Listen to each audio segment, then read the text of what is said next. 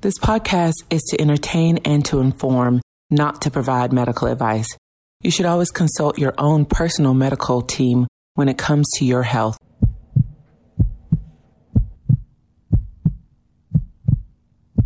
Good evening.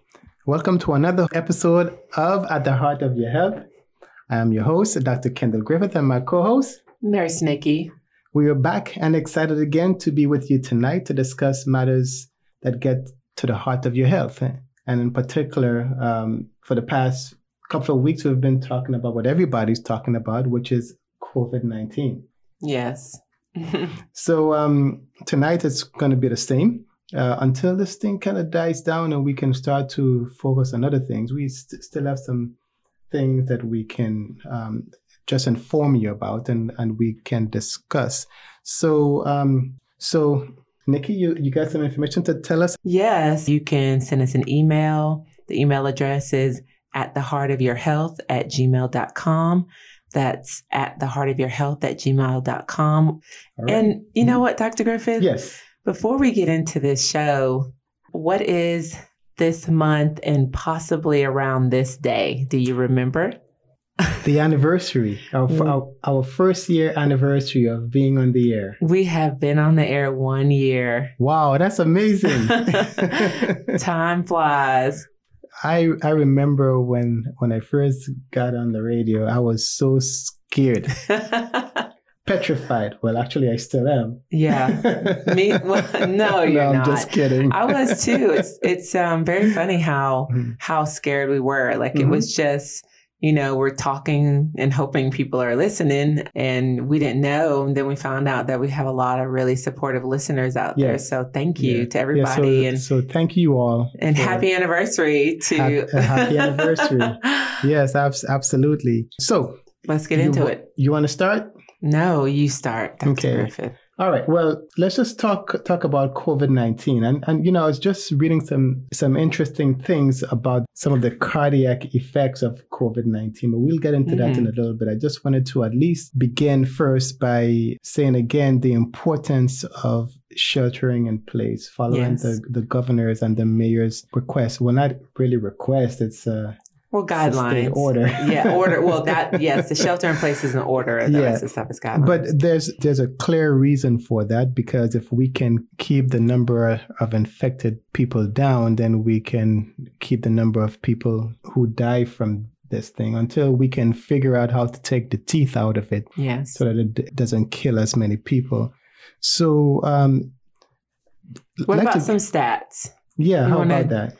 So as of today in Georgia, we have a total of 15,260 confirmed cases. And of those cases, we have 3,006 people who are hospitalized as a result of COVID-19. That makes up 19.7% of the total number of confirmed cases. And unfortunately, we have 576 deaths, and that makes up 3.77% of the total number of people infected. And this goes along with what everybody is seeing nationally and even around the world. So that 3 to 5% range is what we're seeing with COVID-19 regarding the number of deaths. Yes. So far, I think that the shelter in place is really working, because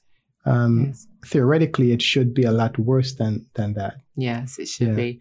And then in the United States total, there are 640,791 confirmed cases, although they do think the number is higher because there have been people who have passed away in their homes. Unfortunately, a high number in New York. And that's true. So since they weren't tested, they're assuming that it's associated with COVID-19.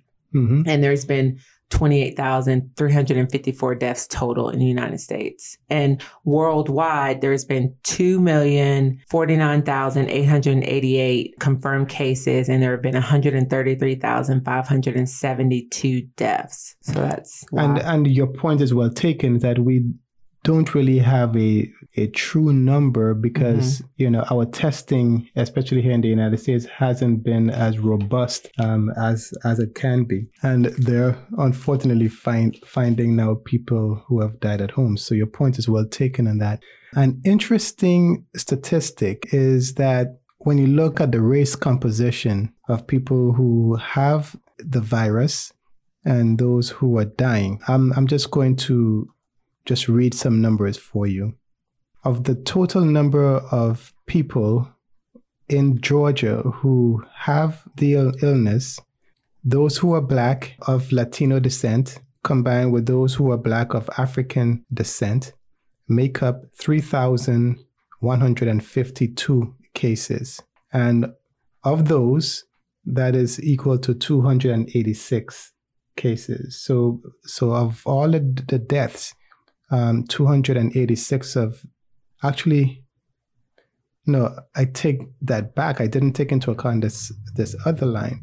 So that's, 3,760 cases are African American of either Black, Latino, considered to be of unknown African descent or of non-Hispanic Latino descent. So of all the cases combined who are Black, that's a pretty big number. For whites, the total number is 2,611 or somewhere like that. And the total number of deaths from it is a little over 200 deaths.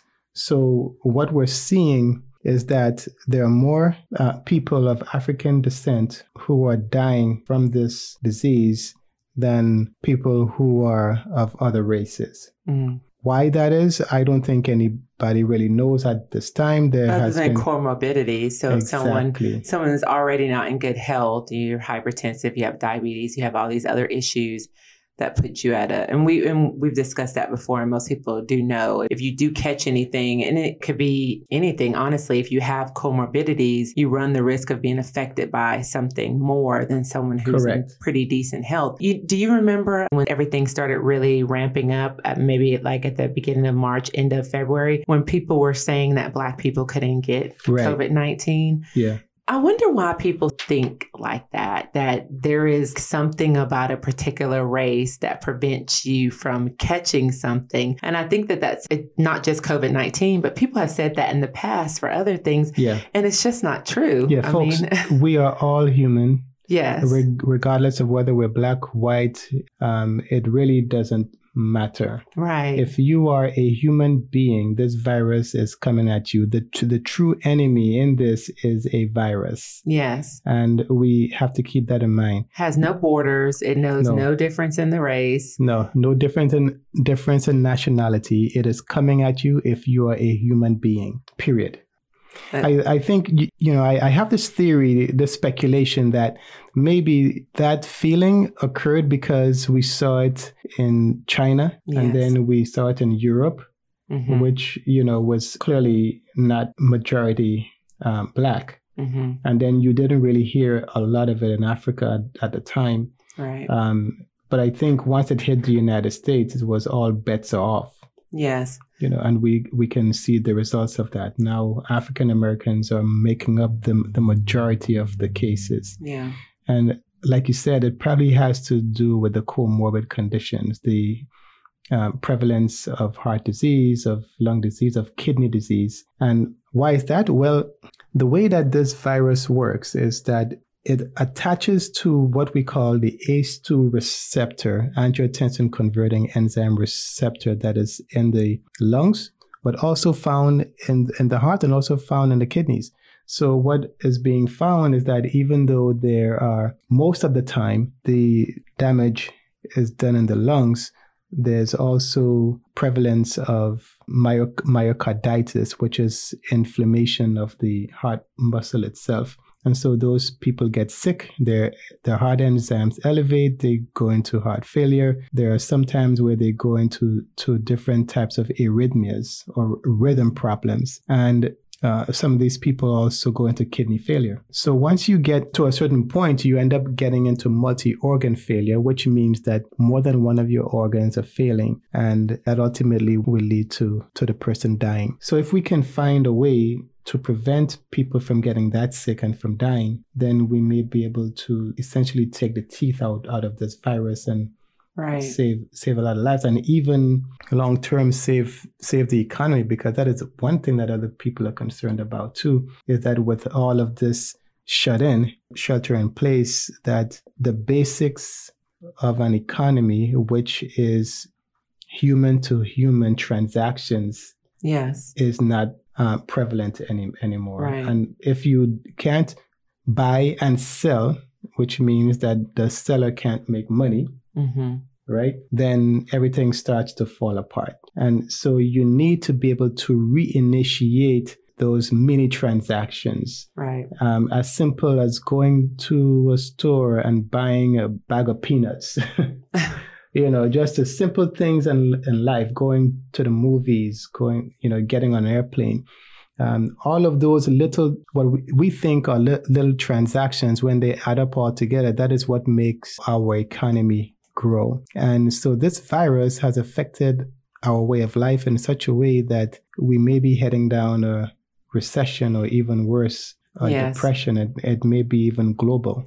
So I don't know if you saw on TV today that there were protesters in Michigan protesting, their governor shelter-in-place order, and it's basically saying what you're saying about the economy. But there's this fight between which is worse, a bunch of people dying or an economy that comes to a standstill. And I hate that there even has to be a conversation about whether someone's life is as important as the economy. But I mean, it's an unfortunate reality. The funny thing is that, people are demonstrating because it appears that things are not as bad as everybody said it was going to be. Right. But that's because of a mitigation effort. Exactly. Because you don't know how bad something could be if you took some actions to keep it from being bad. Right. If you allow it to be bad, then it would be catastrophic. But if you stopped it, there's no time machine that you can go in and say, oh, I wish I could reverse them, or I wish I could go forward and change the direction of time and see what happens, right? So the good thing is that all of these mitigation measures that you're talking about, especially the shelter in place and the social distancing, is actually working. And so people are seeing, hey, this thing ain't as bad. Yes. And so now everybody's getting antsy. They want to get back out because we are social creatures. Everybody wants to get back out and start to enjoy life again. But folks, this thing is real, and this thing is killing people. And even though it's not bad right now, if we break the shelter in place thing and we break the social distancing rule that we have in place, you're going to see a major spike in deaths. And so the reason that things look okay now is because the mitigation measures are actually working. Just to paint a realistic picture for you, a supposed picture. Around the world and in this country, the percentage of people who are dying from COVID-19 is between 3 to 5%. So let's say that there was no shelter in place and we decided that everybody just do whatever you want, and who dies and who doesn't die, great.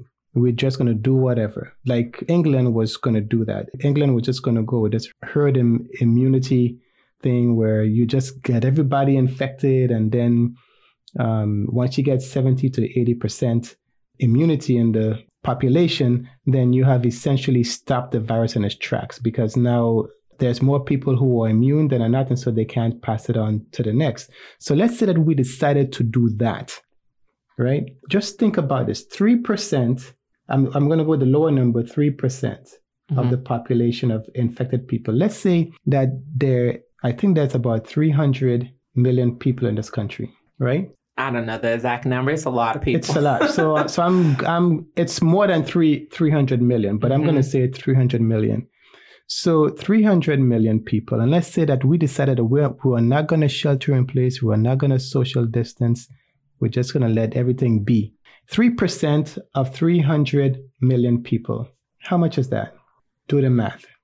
That's about 9 million people.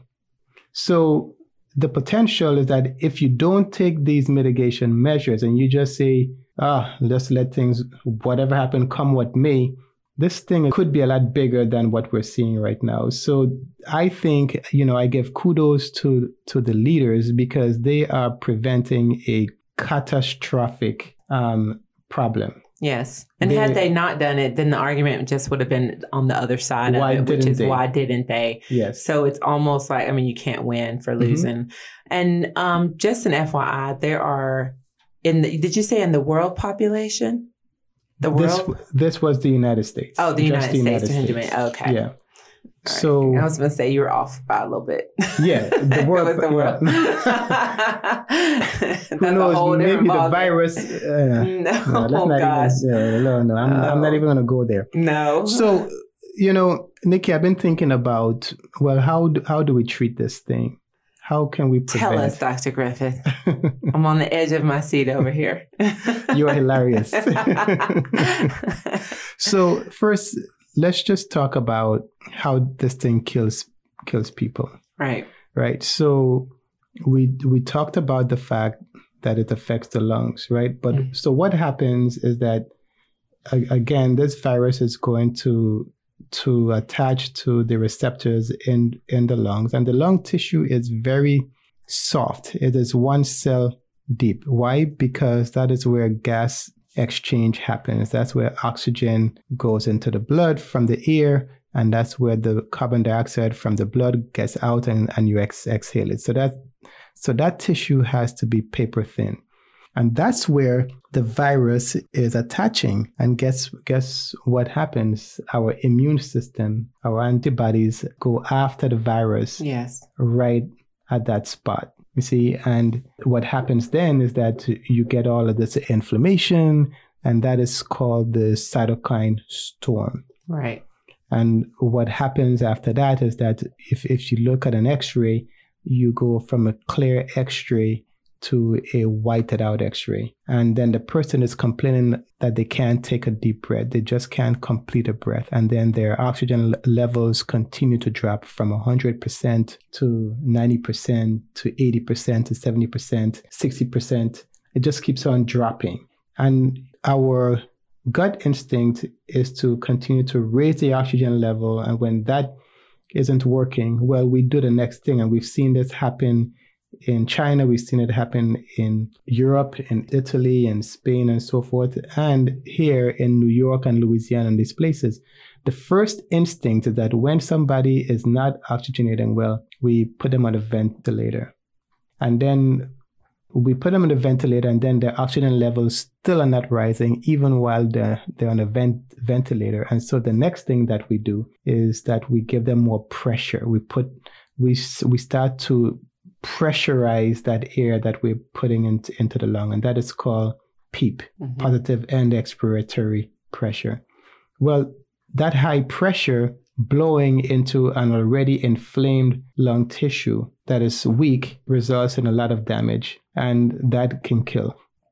So what do we have to do? We have to prevent the virus from getting to the lungs. So we have to stop its replication, its division.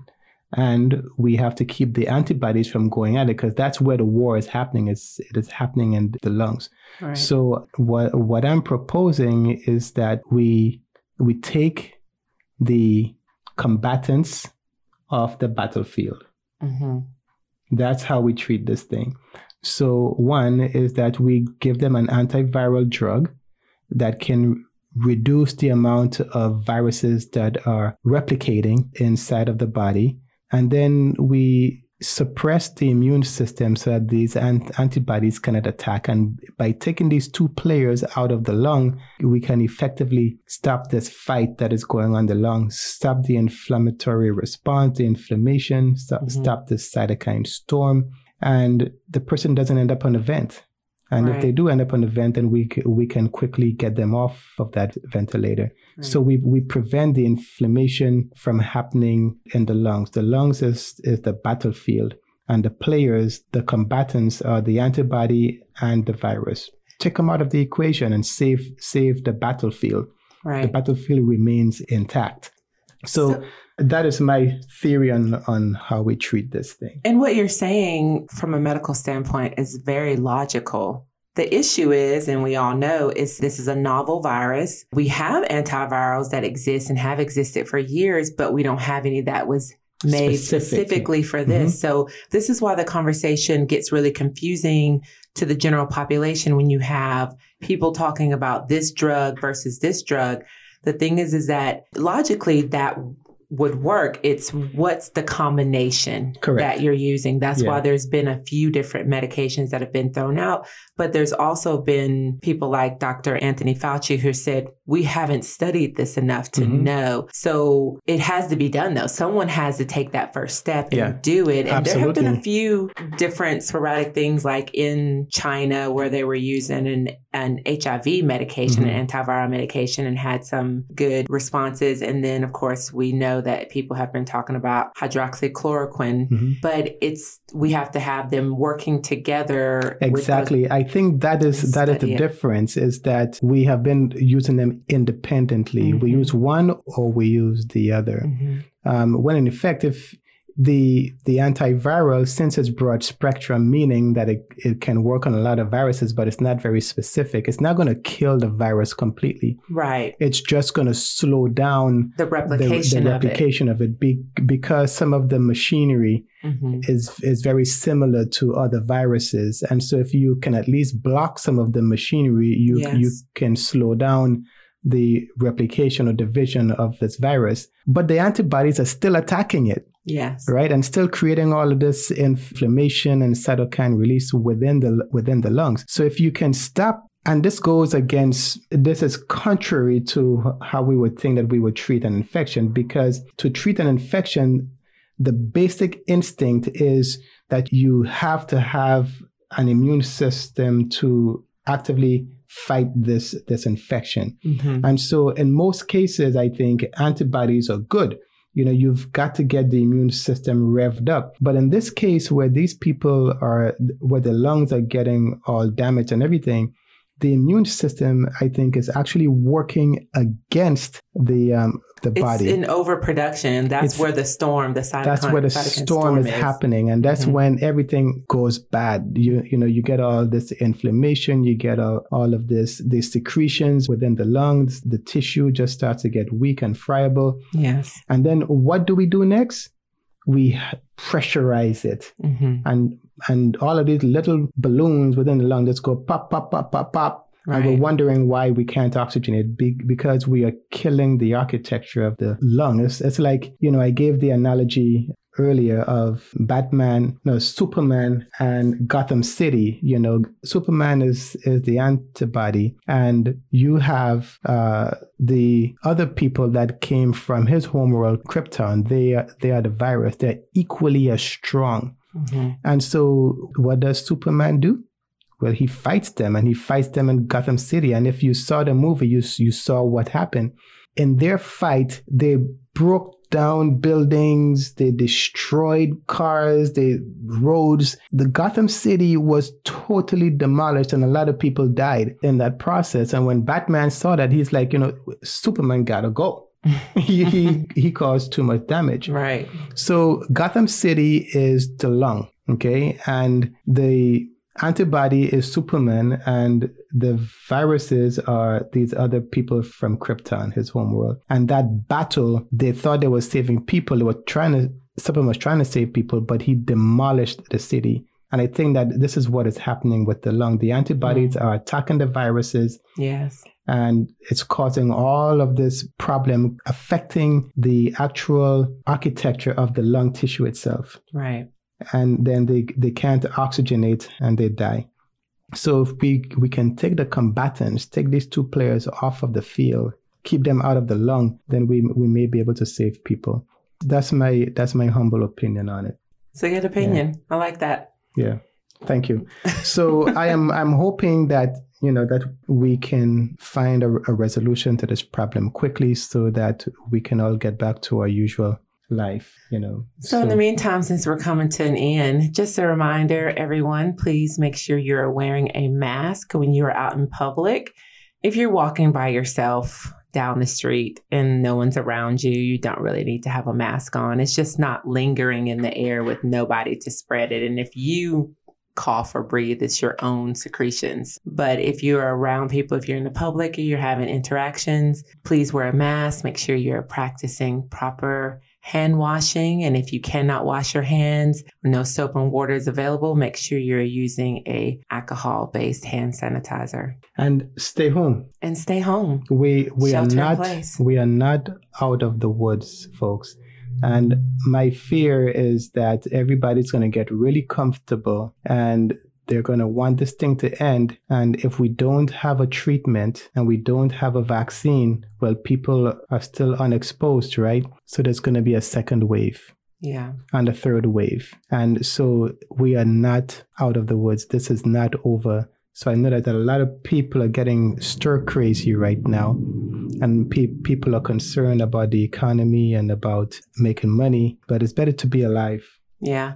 I had to go to Walmart to get some paper today, and there were a whole lot of people out stimulating the economy with their stimulus checks today. So the checks are coming in. People's checks are coming That's in, good. And there's a lot of people out here. Mm-hmm. It doesn't need to be this many people. We still have to make sure we're protecting ourselves. Be safe. So please be safe. We have to be safe. Yeah. So, folks, we have come to the end of this week's show, and we want to thank you again for joining us. Any final words, Nikki, before we go? Just like I said at the very beginning, thank you for 1 year of our listening audience. We appreciate you, and we've enjoyed this year, and we'll continue on through the next. Amen. Amen. I second that. And so on that end, I have to say thank you to everybody who helped to get us on the air. Yes. And for everybody who have been diligently listening to us, we really appreciate your feedback and your comments. And so let's push through another year. Yes. As always, I am your host, Dr. Kendall Griffith, and my co-host, Nurse Nikki. Good night and God bless.